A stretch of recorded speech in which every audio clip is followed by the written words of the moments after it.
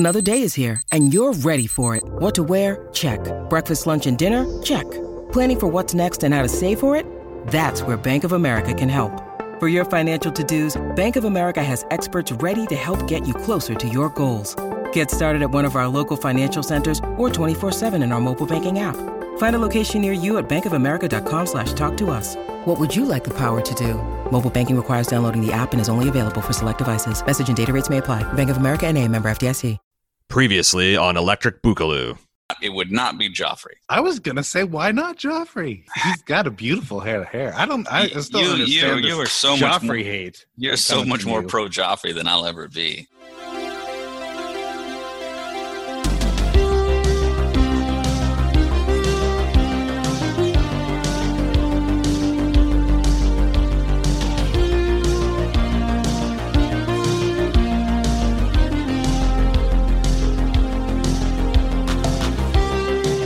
Welcome to Game of Thrones 2, Electric Boogaloo. I'm your host, Anthony. This week we'll be talking about Chapter 7, that's Catelyn's second POV chapter, with Professor Donald Riggs. He is a professor of English literature at Drexel, with special emphasis on J.R.R. Tolkien and George R.R. Martin. He gets to read and think about a Game of Thrones for a living. That is what he gets paid to do. We'll also be checking in with Steve Osborne, who's done his first viewing of A Golden Crown. Steve's really getting into the show. I will also talk with Chad Carmichael. We'll be talking about the Maesters, both as an institution and a few of the specific Maesters that we meet in A Song of Ice and Fire. If you're interested in anything else that's going on at Bald Move, check baldmove.com. If you're interested in anything that I've written, you can check my website, ledonbooks.com, LEDONNE books.com. Before we get to my interview with Don, here is a short excerpt of my interview with Dr. Gregory Webster.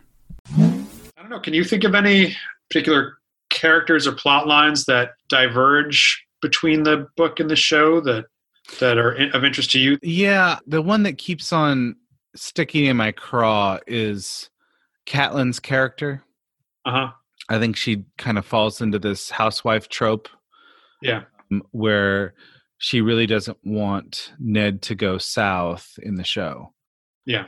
She wants to preserve her domestic arrangement with him, and whereas in the books she really is a political creature of the South. She really thinks that Ned needs to go do his duty and against his objections, and she's worried about the political fallout if Ned doesn't go south. So she's really trying to push him out the front door of Winterfell. And at one point in the book, Tyrion notes that Catelyn's play to capture him and then go to the Eyrie is a really smart play.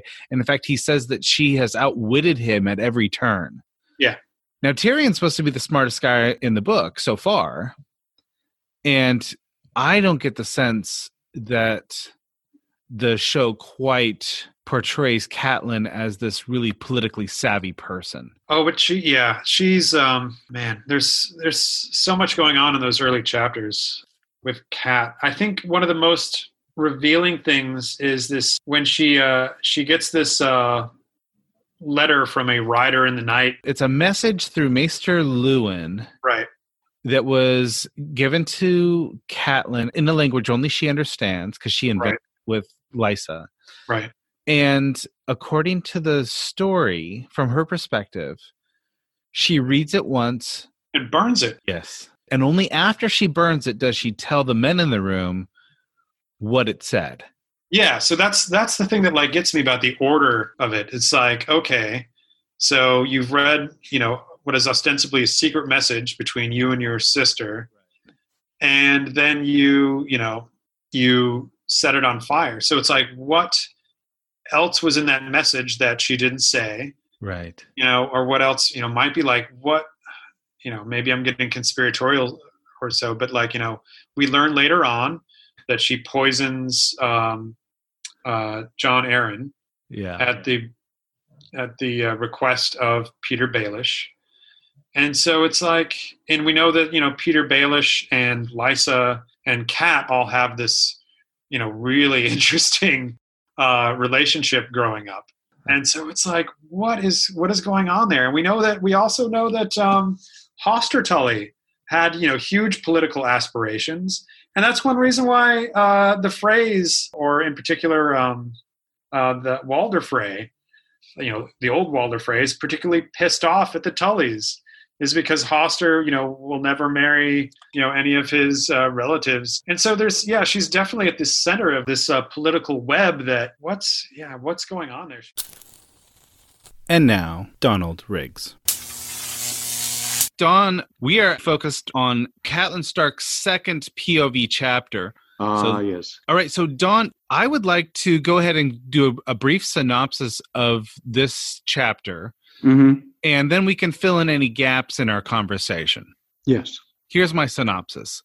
This is Catelyn in a post-coital conversation. And this is Ned at the window announcing, as he's staring out at the grounds of Winterfell, that he's decided to decline Robert's offer to be Hand of the King. Catelyn doesn't just object, she strenuously objects to this. As they're discussing this, Luwin interrupts the conversation and comes in. We're introduced to Maester Luwin for the first time as he enters the room and announces that he has a secret message, which Catelyn deciphers as a secret message from her sister Lysa. And the message we learn is that Jon Arryn was murdered.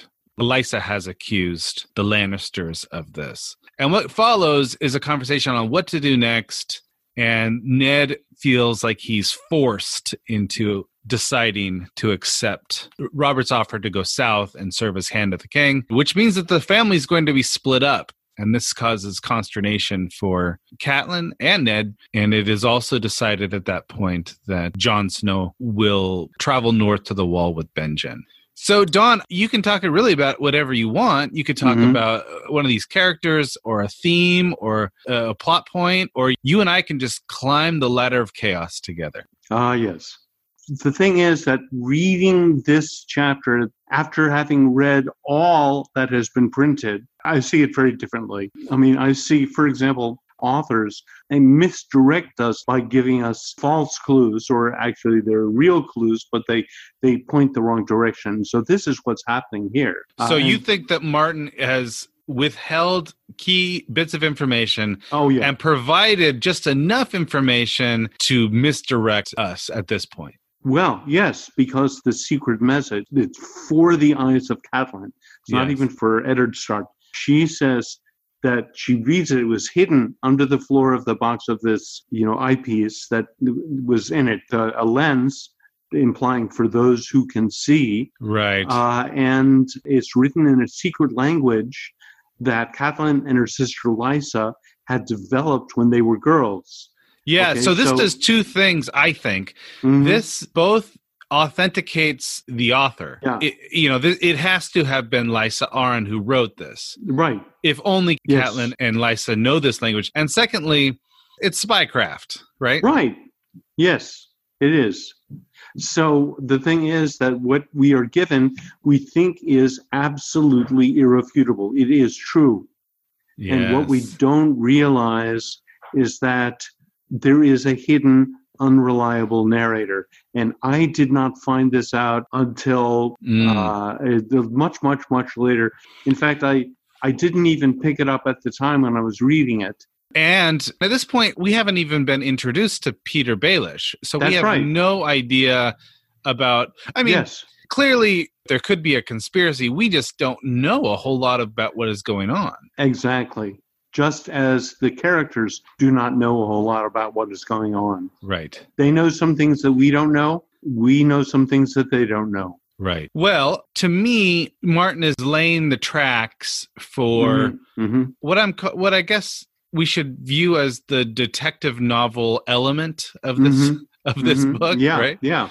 This is a bigger question, but there are aspects of horror in this book. There are aspects of fantasy in this book, although those are somewhat subdued. Yes. And the backbone of this book is something of a detective novel. It is. Who killed Jon Arryn? Right. And in fact, it turns out that he was probably killed by someone putting some of the tears of lice, L-Y-S, or lice, I guess, lice, which is a poison that is colorless, tasteless, and cannot be detected by their primitive methods afterwards. That's kind of interesting that tears of L-Y-S and Lysa being the similar spelling, at least, and possibly pronunciation. Interesting. And the thing is that as Ned later points out, later in this book, okay, it's just in the first book, he's talking to Maester Pycelle, this is in King's Landing, and he says, so he could have been poisoned by someone he knew. And so then that shifts the list of the possible suspects. Right. And we also know that this world has particular notions of masculine ways to die and masculine ways to kill, right? That's right, yes. And then there are feminine ways to die and feminine ways to kill. Or we could even say, subordinately masculine. And poisoning is like a coward's... Yes. It's a feminized killing. Exactly. In this world. With this wrong attribution of murder of Jon Arryn, we are skewed from this very early point. First time I was teaching this, one of the students said, I just really hate the Starks. They're so stupid. And I said, well, who do you like? He said, the Lannisters. They know what they want and they get it without any problem. And I asked her, well, what are you majoring in? She said, marketing. And so, I mean, this is, anyway, this was just a shock to me because I had just looked at the Starks as being just virtuous. Well, and I think that Martin is creating a world that shows that someone like, let's say, Aragorn. Yes. There's something about Aragorn's virtue in Lord of the Rings. Right. That is armor to him. That's right. But what Martin is doing is he's created a world where virtue is something of a weakness. Yes. At least certain kinds of virtue. Ned Stark's notion, a hierarchy of virtues, seems to be a liability for him. And I do believe that Martin is consciously playing with this idea of, is there such thing as a good knight? Is there such thing as a good king? That's right. Correct me if I'm wrong, because you would know much better than I would, but I think that this is not uncommon in detective narratives. Oh, yes. That the first and most obvious suspect certainly can't be that's right. the murderer, right? That's it, exactly. Yeah. Right. So the first and most obvious suspect for Catelyn is Tyrion. Yes. Well, at least one of the Lannisters, and then she starts to focus specifically on the imp, right? That's it. Mm-hmm. Oh, that's such a wonderful scene when they meet by accident. She goes and she calls on everyone in the room who owed allegiance to her father. Everyone draws their swords, and she didn't know which she liked better, the fact that everyone drew their swords or the look on Tyrion Lannister's face. That is just wonderful. And perfectly setting things up for Peter Dinklage. I really want to talk about Catelyn's character. I find her delightful on the page. Yeah, yes. And I can't help but note the 180 difference between the character's motives in the show versus the character's motives in the book. Yes. Especially Catelyn's feelings about Ned going south. Rewatching the show, Catelyn really is this typical housewife who is resentful of her husband leaving home. And we see this over and over and over with women of heroes. Yes. Where the hero knows that he has to go save the realm. Right. So he's going to have to neglect his domestic duties for a time. That's right. And the wife is really sort of myopically focused on the home, the house, the children, and her own needs. Yes. And I found it very refreshing that Catelyn's character didn't fit the trope, that she wasn't just being forced in this typical annoying housewife trope. She is, in my mind, she is very much a political creature of the South. Oh, yes. And she's trying to convince Ned that you can't just be myopically focused on the North. There are consequences for just focusing on the North. You have to think about how our relationship with these Southerners is going to affect us in the long run. She needs him to have more political power, even if it means losing her husband for a time. Yes, that's right. And she already did lose him back when he had joined Robert down south in the rebellion against the Mad King. That's right. But that's a long time ago. In the show, Catelyn is trying to grip onto Ned to keep him from leaving. Right. And in the book, she's basically kicking him out the front door. That's right. Saying, do your duty. Yeah, that's it. Right? Don't be a coward. Do your duty. That's right. That's right. Yeah.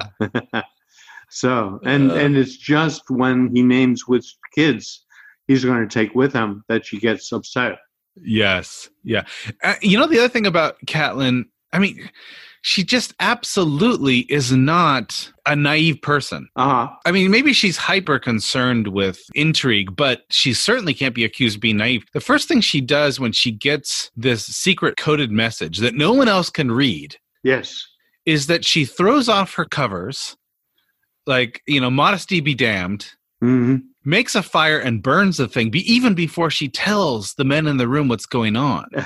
That's right. She is not. Yeah. She is leaving nothing to chance. She knows the peril that they're in, right? That's right. I just enjoy her so much more on the page. Oh, yeah. Yeah. I was curious about Catelyn's relationship to Ned Stark. In many ways, this relationship it's formal in interesting ways. Like, in many ways, they know that they have a business arrangement, right? Yes. Yeah, that's right. They're like co-business owners of Winterfell. And they're also a husband and wife with all the intimacy that comes with husband and wife. And and they both respect one another, I think. Oh, yes. And they do have they do play gender roles, but I'm wondering what is the order of concern here? Are they business partners first? Are they husband and wife first? Or am I thinking about this wrongheadedly?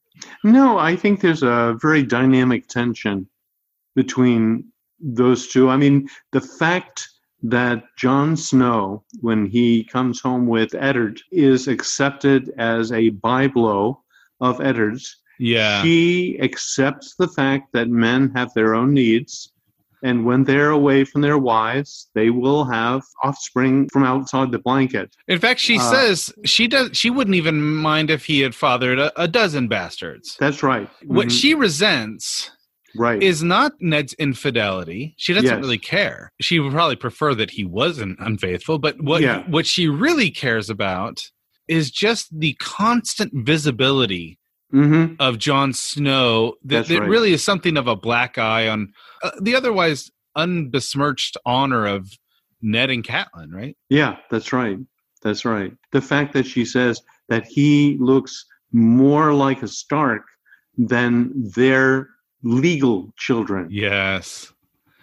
Well, whatever the case, Ned clearly views the boy with affection, and this is a point of tension between her and Ned, right? Yes. I'd like to read a passage just because I think that this gives us a very interesting view into Catelyn and Ned's relationship. Catelyn softened then to see his pain. Ned Stark had married her in Brandon's place, as custom decreed, but the shadow of his dead brother still lay between them, as did the other, the shadow of the woman he would not name, the woman who had borne him his bastard son.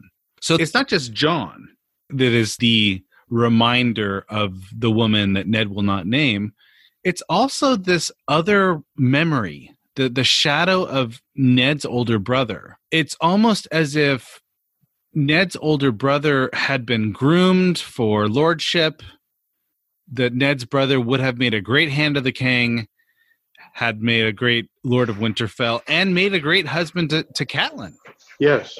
This is nothing I've ever asked for. This is nothing I've ever wanted. I don't want to be Hand of the King. But at this point, he almost feels like he's being forced to do his duty, a duty he didn't ask for. Yes.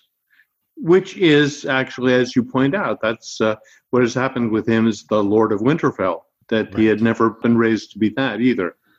Okay, I'm going to mention some notable introductions that we hear of for the first time in this chapter. Yes. We hear about Winterfell's Great Keep, Winterfell's glass gardens, and the hot springs to warm prominent bedchambers. Yes. We hear reference to the Mountains of Dorne. We hear about the lens crafters of Myr. Yes. We are introduced for the first time to Maester's Chains, and Ashara Dane is named. Yes. And Ashara Dane is the sort of the name that in rumor has been assigned to Ned's mistress. I don't know if that's right. a good enough term for the mother of Jon Snow. Right. And of course Ned refuses to give this rumor any leverage. And he asks who spread that rumor among his retainers. And so he went, and that name was never mentioned again. Yeah, whatever Ned did to put his foot down, it stopped these rumors in their tracks. Yes. Yeah. Now, at one point in the chapter, Catelyn is sort of coming to terms with the idea that she's going to have to say goodbye to her 2 daughters. Yes. She can do it quite easily. In fact, what she tells herself is that Sansa will shine. She'll positively shine in the South. Right. And that Arya needs to learn to be a lady. And so this is an opportunity for her to go learn to be a lady. Yes. So you see right there, you see these expectations. 2 separate expectations for these 2 girls. Yes. That Sansa really needs some more polish, but she's going to do very well. And Arya just needs to learn these fundamental lessons about being a highborn lady. Yes. And of course, we know that Arya learns different lessons. I really disliked Sansa for a long time because she was just her insistent on these romanticized ideals as being reality was just so blind to what was actually happening in reality. Nonetheless, she has an inner nobility to her. Right. So she is on the border of high mimetic and low mimetic. Yeah, that's right. And we are really introduced to Sansa through Arya's perspective, and it is the perspective of someone who just despises anything that would be highfalutin. That's right. Exactly. I have one more question. It's a 2-part question. Oh, okay. Your friends and family, which character in Martin's world would they most associate you with? Who do they think you are? And then my second question is, deep down inside, the character that you know who you really are. Oh, okay. They would associate me with one of the Maesters. Of course. Okay. And there are different sorts of Maesters. There are Maesters that are very politically minded. Yeah. And then there are Maesters who are sort of fuddy-duddies. Okay. They would associate me with Maester Luwin. Okay. Okay. Good. And I would associate myself with, what's his name? The Maester at the Wall, who is the very old man. Aemon. Yes, Aemon. Well, I like this because Maester Luwin has no tolerance for magical speak. That's right. He has he thinks that these are old wives' tales and you should give them no credence at all. That's right. But Aemon knows what's what. Absolutely. So, all right, wonderful. So maybe, just maybe, we could have you back on to talk about a chapter wherein Maester Aemon features prominently. Oh, wonderful. Oh, that would be lovely. And now the interview wherein Steve Osborne admits that he's into dragons. Steve, how do you feel about trial by combat? Trial by combat's an interesting one, right? I mean, that's I didn't know that was an option. Well, let's imagine it is an option and that you declare it, that you have declared trial by combat.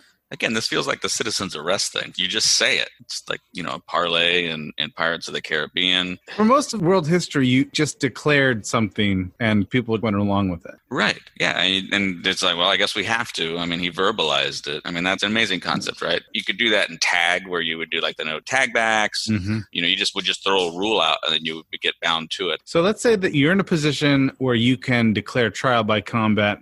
And then the question is, do you choose a champion? Or do you do it yourself?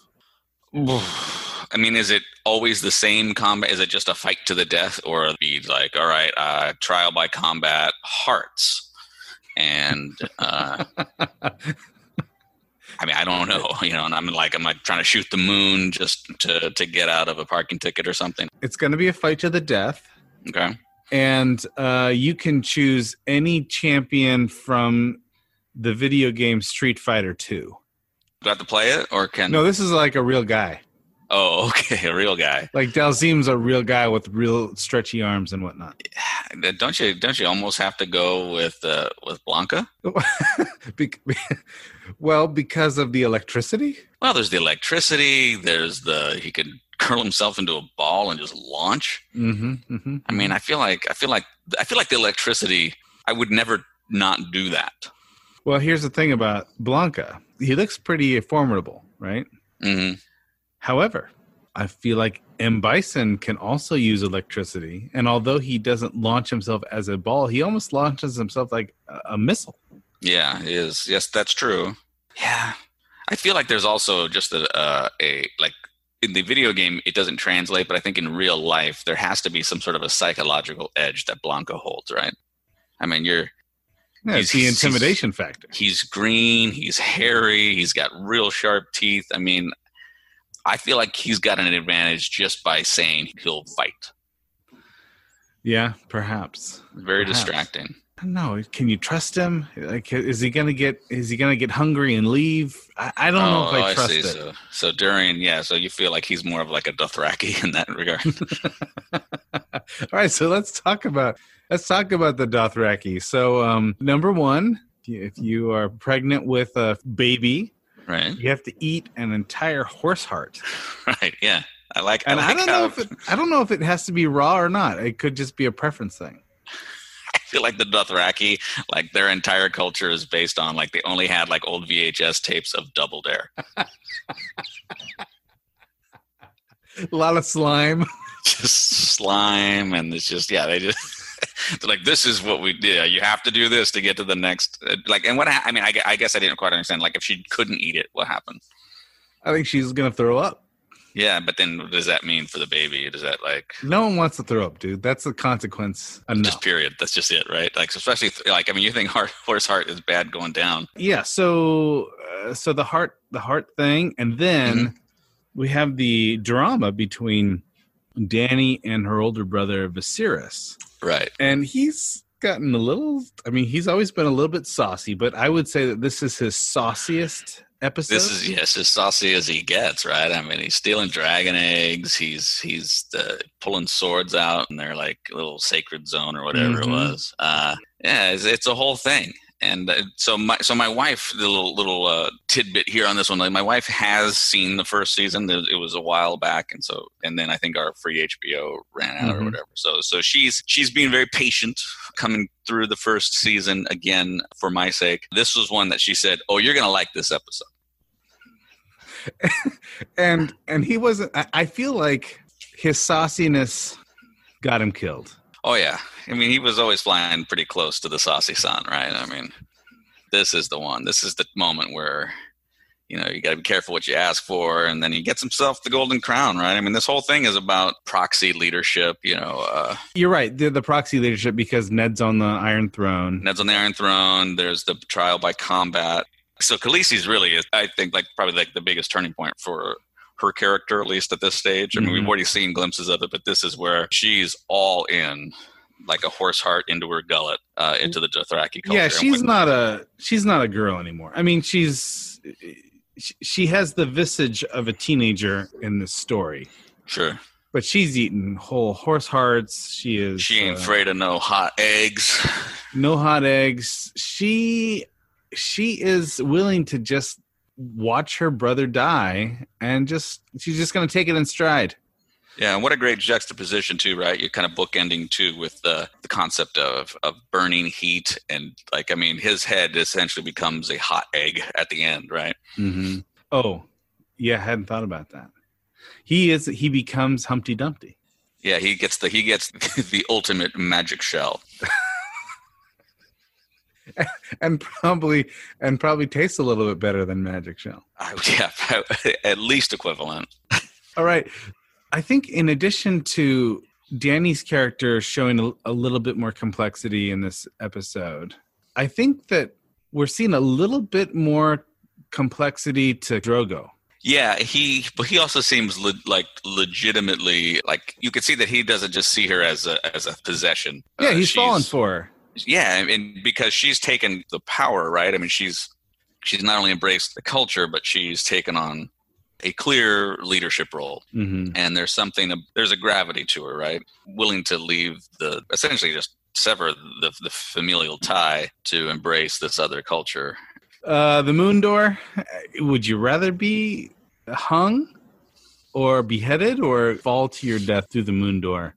Yeah, that's a really tough one, because I feel like there's a period of a Moon Door fall that you're kind of like, wee, like just a little bit. Well, if you could, I doubt I would be able to enjoy it, but it's all about the state of mind, right? If you know you're going to die, right? You know you're going to die, and your head is on a block and you're just waiting for the axe to come down. I mean, that whole moment, there's nothing except anticipation and then death, right? Mm-hmm. Same thing with being hung. Like, you're like, oh, I don't even know how long I'm going to be hanging here. Will it snap my neck, or am I going to choke to death, right? But here, you know you're going to die, but it may take a minute. Maybe the exhilaration kills you. When we were kids, we'd always hear that. You would die before you hit the ground. That seems like one of those quicksand things. Like, right. Yeah, you kind of hear about it, but maybe it's not real. Like sneezing with your eyes open. Sneezing with your eyes. And my son just told me recently that one of his friends was able to sneeze with his eyes open. Yeah, you don't trust that kid. No, absolutely don't have that kid over, and you never, ever let your son stay the night at that guy's house. That kid is a golem for sure. Yeah. That kid, you're going to come home and your son's going to have drank 2 shots of hydrogen peroxide because they thought it would get him high. I think that's how you tell it's a vampire, either the mirror thing or the sneezing with the eyes open. Exactly. That kid sneezes with his eyes open. You got to get an army. Do not let him cross the threshold. Any other thoughts on this particular episode? Definitely, my wife was correct. I would enjoy it, and I did enjoy it. I enjoyed the end. Saw some sword fighting, so I was obviously happy, and I'm willing to get on board with dragons. Oh, this is new. You're willing to get on board with dragons. Why is that? I think it's done a pretty good job of slow playing the dragon thing, right? So, like, to where I'm like, all right, there's something to this dragon, as opposed to just being that dragons exist, that they serve a purpose perhaps other than to just be fantastical. So they've teased you enough with this. Yeah. It was almost like, hey, guess what? We might include a dragon. And you were like, yeah, I'm not into dragons. Right. And then a few episodes in, no talk, no mention of dragons. And then every now and again, a little peek into like the possibility of a dragon. Right. And they teased you just enough. It was like a long con. It really was. You come out the gate with dragons, and I'm probably out. That's good to know. All right. Did I get your take on which Street Fighter 2 character you would ask for your champion? It was still Blanca. You still Blanca. I didn't talk you out of Blanca, huh? No. Maybe it's because of the whole dragon thing. It's interesting because you never chose Blanca as your champion when we were actually playing together. I had a hard time controlling him, and I think that there's a certain element of, like, if I don't have to control him, then I will defer to Blanca. Discover why critics are calling Kingdom of the Planet of the Apes the best film of the franchise. What a wonderful day! It's a jaw-dropping spectacle that demands to be seen on the biggest screen possible. We need to go. Hang on. It is our time. Kingdom of the Planet of the Apes. Now playing only in theaters. Rated PG-13. Some material may be inappropriate for children under 13. Your brain needs support, and new Ollie Brainy Chews are a delightful way to take care of your cognitive health. Made with scientifically backed ingredients like Thai ginger, L-theanine, and caffeine, Brainy Chews support healthy brain function and help you find your focus, stay chill, or get energized. Be kind to your mind and get these nootropic chews at ollie.com. That's OLLY.com. These statements have not been evaluated by the Food and Drug Administration. This product is not intended to diagnose, treat, cure, or prevent any disease. Here is Dr. Chad Carmichael on magic, monsters, and the machinations of the Maesters. The first thing we learn about Luwin is that he has this very intimate relationship with the Starks. Yeah. He's basically served as Catelyn's doula or midwife or whatever. Mm-hmm. I think they're like doctors, they're like teachers. And if you think about the warm feelings that you have had in your life toward, if you've ever had a doctor that you really liked, who took care of you, who helped you in a time of vulnerability, of need.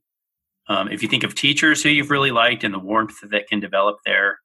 I mean, I think that the chance of having a maester, if you're a lord, right?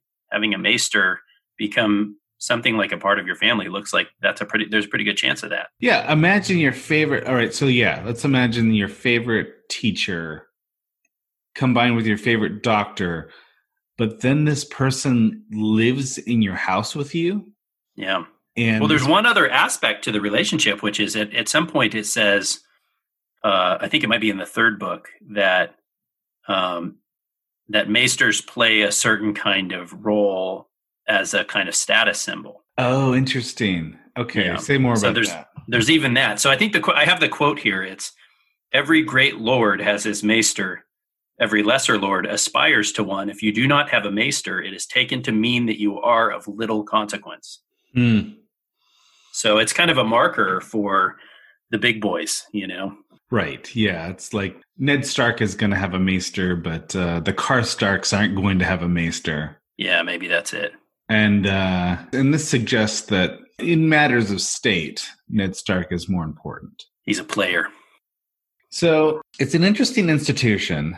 And I was talking with a friend who's a medievalist, Jana Matthews, who I've had on this pod before.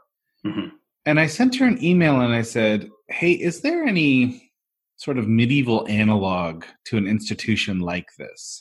And she said, no, there's really no analog here. It's almost like the maesters are a combination of monastic orders, specifically Dominican orders.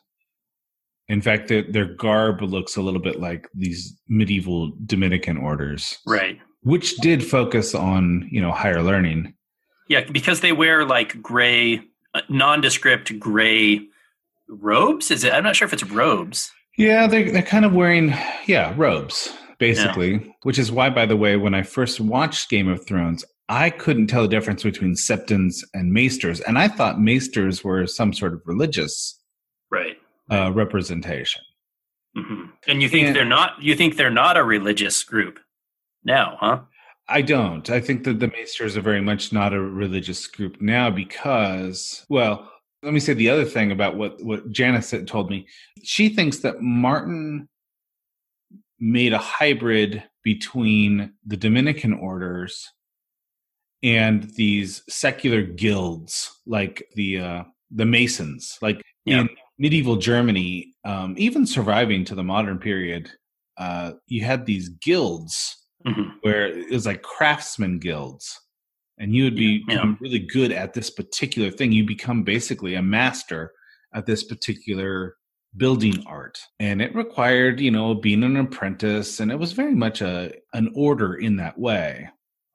Yeah, I think that's right. I mean, I think it says at various points that the maesters, I think, had sort of supplanted the alchemists. Mm-hmm. And the alchemists were clearly a kind of guild. Right. Yeah, and so what we've learned about the maesters throughout the books is that not only are they not religious or not specifically assigned to a religious order, they're almost pre-modern, or they're on the cusp of modernity in the sense that they just detest superstition. And Luwin really does play up this role. he sort of serves as this voice of reason against snarks and grumpkins. Mm-hmm. The White Walkers. The White Walkers are all myth, and these dreams that you're having, Bran, they're just dreams, and dreams are dreams. And then we learn that most of the people at the Citadel take the same view. They're very much a sort of scientifically minded group with very little tolerance for magic. Mm-hmm. And so much so that they really do despise this notion of dragons. I can't tell. I agree with you that the image that's presented of the Maesters is an image of a no-nonsense, kind of more scientific group of people who are just kind of skeptical of a lot of the more fantastic elements of the universe, of Martin's universe, right? And I guess I can't tell whether that impression that we're given, I can't tell how representative that is of the Maesters as a group. Mm-hmm. I mean, so there's a couple of things, right? Number one, we're given a scene with a lot of these, like, I believe they're called what are they called? Novices? Yeah, there's something along those lines. I can't remember if they're called novices or acolytes, or maybe acolyte is one step above novice. Anyway, I can't remember, but they're kind of like the graduate students, right? Mm-hmm. And this looks like a pretty diverse group of, it's only I think 3 or 4 guys, but it looks like they have a diverse set of views about what to think about dragons and the rumors of dragons, reemerging, and they sort of debate it, right? Mm-hmm. And okay, so there's one little data point, is that among the graduate students, these things are not regarded as sort of settled by their status as aspiring maesters, but they're seen as a matter for debate, right? Right. And then you've got this very mysterious, interesting character by the name of Marwyn. I was just going to bring up Marwyn, yeah. Right, who clearly is very interested in magic. Yes. And that's his specialty. Well, but he seems like an outlier. He's sort of presented as, if you're interested in that stuff, really Marwyn's the only one that's open-minded enough or curious enough to pursue it. Though, that said, they do have the Valyrian steel link that you can earn. Yeah, that's right. That's right. And they have allowed Marwyn to specialize in that. Yeah, sure. So, I mean, it's obviously, I agree that he's sort of frowned upon. It's sort of like philosophy of religion. And in philosophy, it's like, you probably pay some little, if I'm being honest, you probably pay some little price for specializing in philosophy of religion, but it's tolerated and you can have a career in that. Right. So Marwyn is interesting because he's got a connection, seemingly, like Miri Mazdur, who ends up killing Drogo. Mm-hmm. Well, doing dirty to Drogo, let's say. Yeah. She says that she studied with Marwyn. She says something about Marwyn having instructed her, and I forget the exact language, but it suggests that he had been cutting bodies open with her. Right. Yeah. And when you read that, it immediately, for me, it reminds me of Qyburn. Right. Qyburn, who's sort of the Dr. Frankenstein character who that's right. resurrects the mountain in sort of a zombie golem-like fashion. That's right. Sure. Who seems like the other character in the story who would do something like cut bodies open. Well, yeah, and the idea here is to extend human life beyond natural death, right? Mm-hmm, mm-hmm. Which Miri Mazdur is able to do in a way for Drogo. Yeah. But maybe in a way that Qyburn ends up perfecting or advancing. Right. With the mountains. That's all very interesting to me anyway. I think as a literary device, the Maesters are kind of brilliant. They almost stand in the story as a representative of general skepticism. Mm-hmm. And this is at least how Luwin functions. Yeah. He's very much against superstitions. All of the weird warging and green dreams and talk of White Walkers and all of this business. Yeah. Luwin is just going to sort of throw a wet blanket over. Sure. And one thing that makes that first book, A Game of Thrones, just brilliant is that it's a fantasy narrative wherein whenever something magical happens, I feel genuinely surprised. Yeah. And thrilled by it. Right. And I think part of it is because most of the people in the world have taken on this sort of maesters.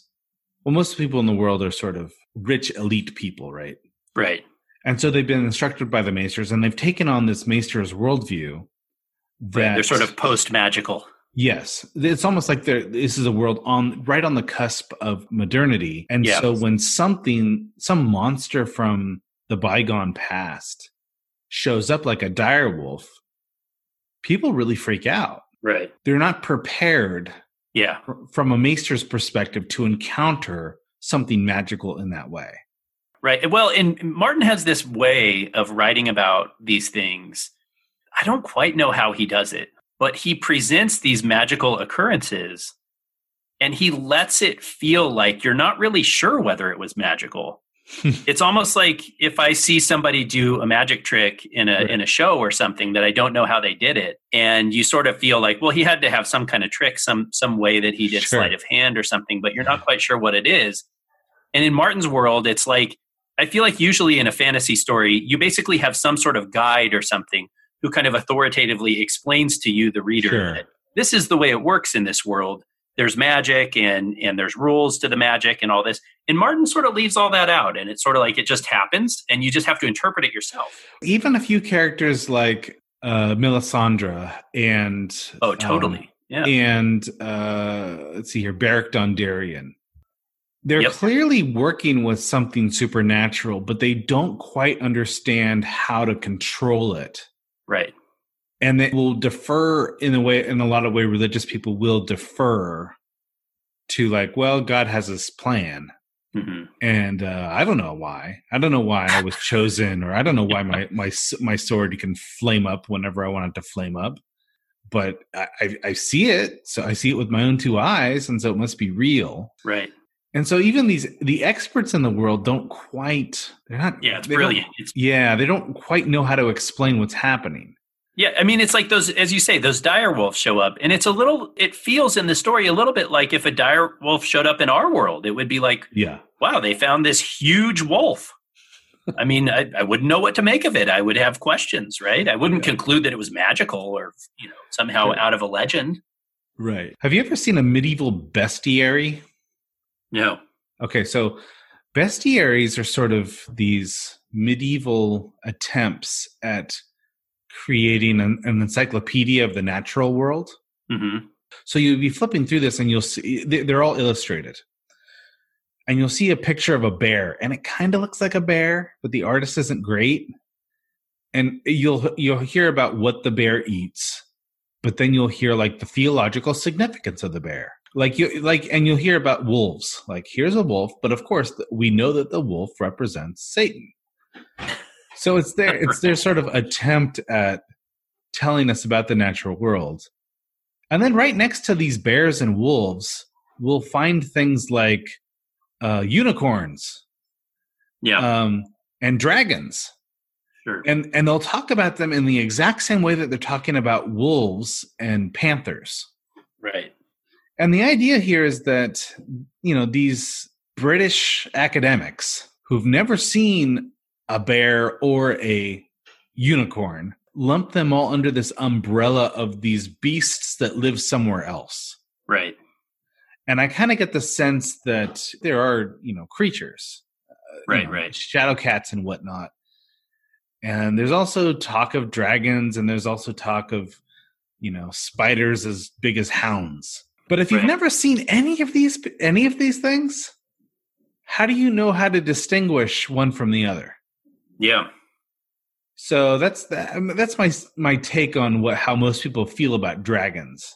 Yeah, but okay, so like with those medieval documents, those were written by pre-modern people, right? Yeah, right. The maesters this is what's so weird about the maesters, is that they aspire to a kind of modern approach. And yet you sometimes feel like saying, like, why don't you go look if you're interested, right?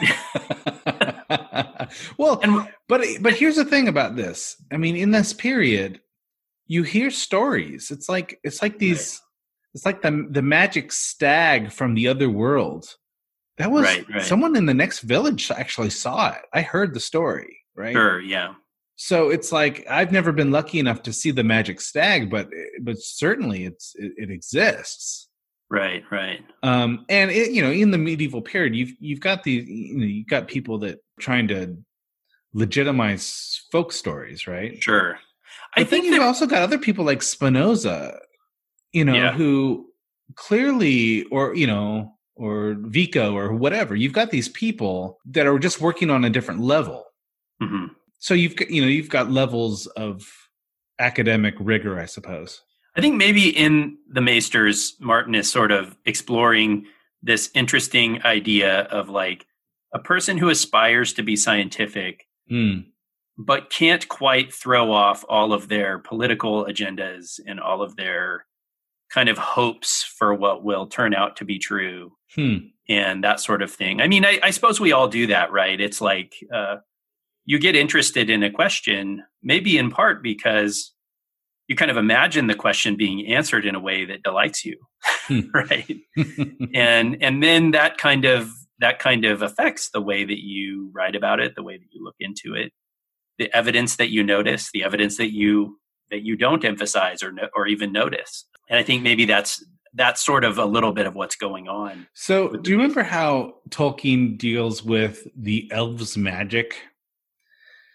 I don't remember. Okay, so when the hobbits first encounter the elves, it's almost like they see it as magic, but the elves themselves are like, it's weird that you would call this magic because you call lots of other things magic. We just know how to do this stuff. And it's like the elves have this sort of technological know-how. Right. That seems magical to the hobbits. Right. And yeah, like an airplane would seem magical to an ancient person, right? Right. Yeah. So it's almost like, for instance, like in this world, you've got someone like Marwyn who maybe has sort of a more scientific view on life after death or extending human life in weird ways. Yeah. I don't know if he's going to view it as magic in the same way that someone like Tyrion is going to view it as magic. Right. It could just be that he's got better and greater access to the midichlorians. Right. Yeah. Maybe that's right. I mean, I think, in a way, I think figures like Qyburn and Marwyn are the scientific ones, right? Because it's like they are trying to tame the magic. They're trying to understand it and subject it to study. Yeah. And these other maesters are sort of perhaps trying to stamp it out in a certain way where, and there's something unscientific about that, right? It's like, well, what it makes me think of is, so it's not known about John Wesley. So John Wesley's the best known as the father of the Methodist denomination in Christianity. Mm-hmm. And, but he wrote this very, very popular book at the time. It was very popular. It was a medical book because he was going around village to village and sort of treating people with these ailments. Oh, and, doctors during this period are, they have like a bag of tricks and that's it. Yeah. So he writes this book and he's writing all about energy, like electricity. Mm-hmm. So in early America, we're sort of tinkering with, what electricity is and how to harness it. Yeah. And he's writing all about electricity and he's got this system where he can sort of, he's playing around with it. Oh, interesting. I didn't know that. He's making advances with this, but he's sort of attributing all of the power of this electricity to the Holy Spirit. So he's he's sort of creating a theological framework to make all of this electric stuff make sense. Oh, interesting. So it's almost like Marwyn he's playing around with something that clearly he sees that there's something behind the scenes that I can access. Yeah. I have this quote here this is from Dance, and this is a character named Barbary Dustin, and she's talking to Theon. And she's very suspicious of the Maesters as an institution. Right. And she says, "Isn't it clever how the Maesters go by only one name? Even those who had two when they first arrived at the Citadel. That way we cannot know who they are truly or where they come from. Mhm. But if you are dogged enough, you can still find out. And so she's mistrusting the institution, but also these particular maesters who, let's say, let's just imagine for a moment. Let's say you have someone that was raised as a Lannister, and they go to the Citadel and they study, and then they kind of start spying on some house that they're assigned to. Right. That's not the Lannisters. Right. I think that there are a lot of fans who are generally suspicious that the institution of the Maesters, that there's more than meets the eye there. Mm-hmm. In addition to that, there are several indications that Martin is going to build up the intrigue of the Maesters in future books. Mm-hmm. Because Sam goes to the Citadel, and so Sam's sort of learning about the institution in general. We've got a character who ends up killing one of these novices, suggesting that there's going to be a number of political events that will orbit around the Citadel in these future books. This character of Marwyn, on the one hand, he gives us maybe the most direct evidence that there's some kind of nefarious conspiracy involving the Maesters when he basically says that they killed the final dragons. That's where I was going. Yeah, sure. Right, as if they had sort of removed magic from the world, which kind of complicates at least the earlier Maesters' relationship to magic. Is it that they don't believe in it, or is it that they believe in it, they just want to destroy it? All right, yeah. So this is where I was going to go. So there's a pretty prominent fan theory out there that this whole notion of like the dragons will die in captivity and they end up dwindling down to the size of dogs, and that's sort of the official narrative. Yeah, that this is all sort of propaganda. And what really happened was the Maesters never liked their role under the Dragon Lords. So as soon as the Targaryens sort of took control of Westeros, the Maesters were not nearly as powerful. Mm-hmm. And so what they started weeding out the dragons from the world so that eventually they can make some sort of power play. Mm-hmm. This is clearly what Marwyn believes, right? Yeah. And but he talks out of both sides of his mouth. On the one hand, it does seem like he thinks something like that. On the other hand, he refers to the Maesters as the gray sheep, as if they're a bunch of, idiots who are just, following along. Sure. And so it's kind of hard to tell. I mean, and I sort of thought that was psychologically realistic. He's probably got some bitterness, and that bitterness can kind of express both as an accusation of stupidity, or on the other hand, as an accusation of evil. And sometimes those accusations don't jive very well. Yeah. If you're stupid, it's hard to be really evil. Well, all right. Yeah, no, I think that I think that you've got levels within levels, right? Yes. So you've got these power players in the Maesters world, and this goes all the way down to, drunken failed Maesters. Right. And it could be that Marwyn thinks that most of the Maesters are gray sheep, but there are larger machinations happening in the Citadel for the higher-ups that plan to take power. So it's possible that both could be true. Yeah. All right, so here's my question to you. Do you think that we will see eventually some sort of move against Daenerys by the Citadel to eliminate her or her dragons? Yeah, it's interesting. I mean, so far we don't have any clear out in the open representative of such a school of thought within the Maesters, right? Mm-hmm. We've got the scientific Maesters, right? Let's call them. Yeah. And then we've got Marwyn. And then we've got the graduate students who are kind of I'm calling them the graduate students, either failing or not sure what to think. Sure. We don't yet have a character who's like the evil genius Maester. It's hard to have an evil genius plot without any evil genius on the stage, right? Right. So Martin released this, preview chapter of Winds of Winter. Mm-hmm. And in the chapter, there's this guy named Tybalt who is a Maester. Mm-hmm. And he seems like he maybe a couple hints that maybe he's your evil genius guy. Yeah, okay. That would definitely raise the probability. I think that the Maesters will, at least a few different Maesters will feature prominently in the next books. And I think that a lot of that will have to do with weird happenings at the Citadel. That's my prediction. Yeah. I think that seems very, very plausible. With Sam having gone to the Citadel, clearly there will have to be some drama and some interesting happenings that involve Sam, right? He's a major character. So, yeah, right. There's no doubt. And I think Marwyn is on his way to meet, he says he's on the way to meet the Dragon Queen. Yeah. Marwyn and Dany may be on a collision course. That seems right. Especially given that he is obsessed with some ancient figure named the same thing as she is. Right? Yeah, right. Yeah, this ancient character named Daenerys. Interesting. Yeah.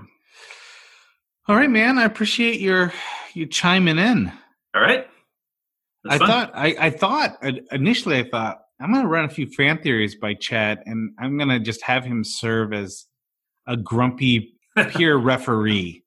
Yeah, sure. And you can just like play defense and just knock them down. Right. But it seems like you are as intrigued by the possibilities of the Maesters as I am.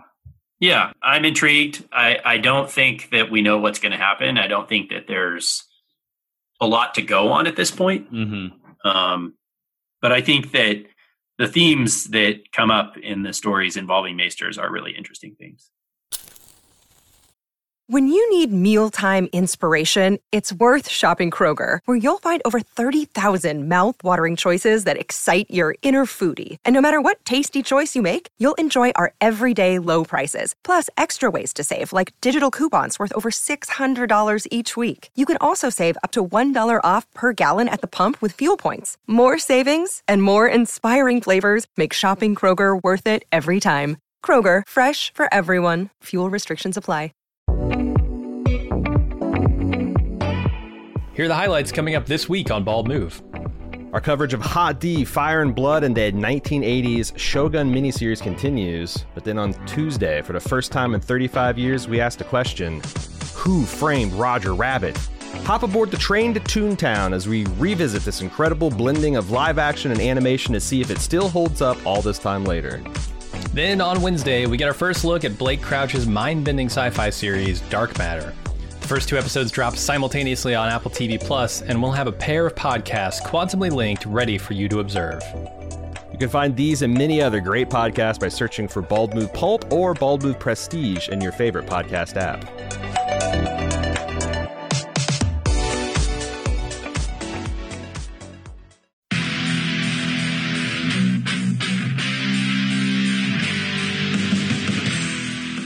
We're getting geared up for the 6th annual Summer Badass Fest.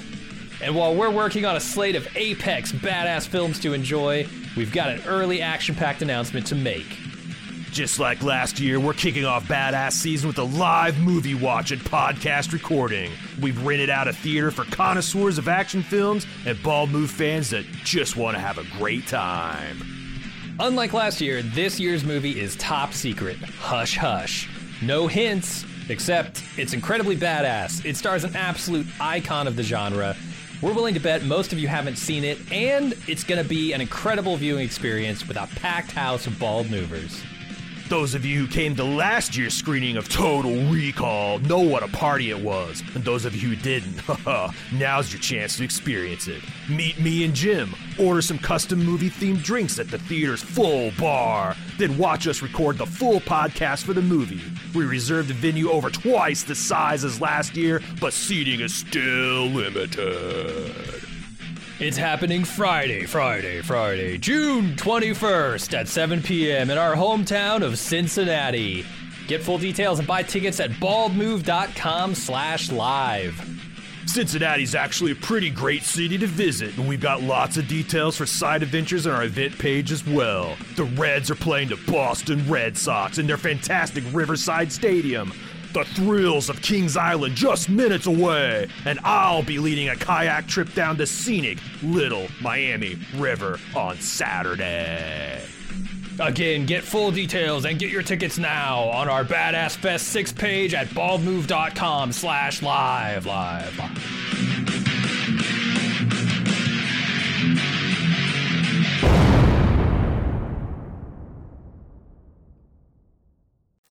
And now for this week's Bird's Eye View.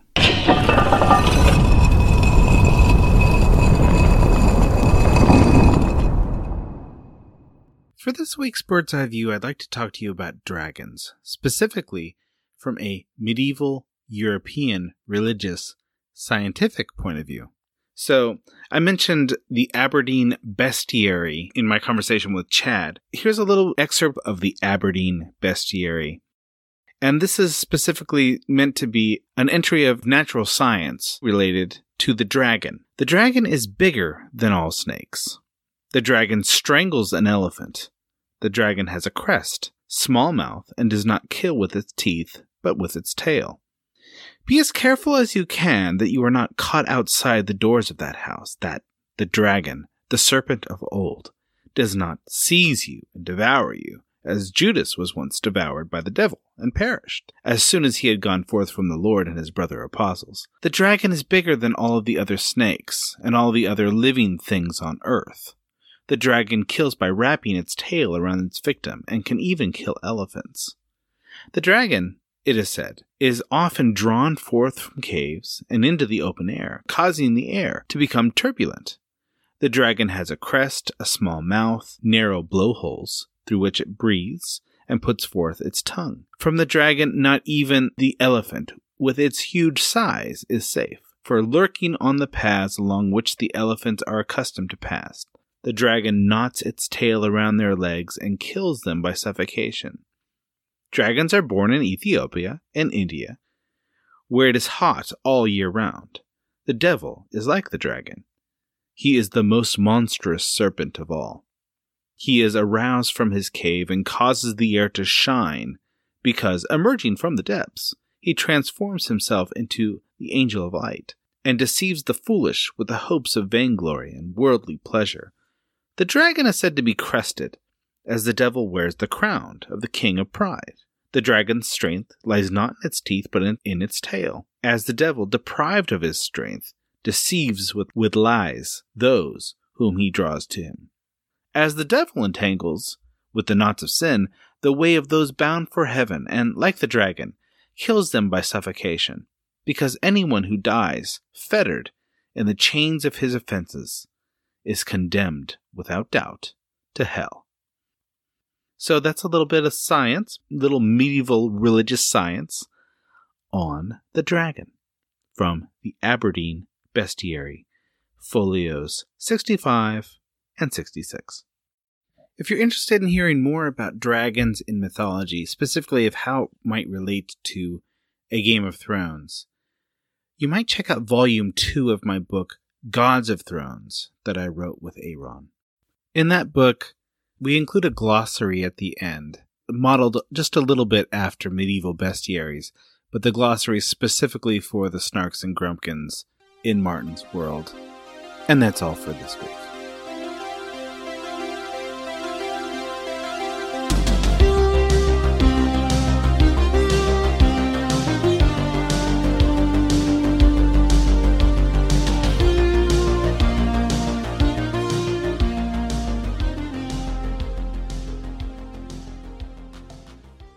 Next time on Electric Boogaloo. And I think that Daenerys is completely done dirty in season 7, but that's not a question for today. And Arya just turns out to be 100% that bitch.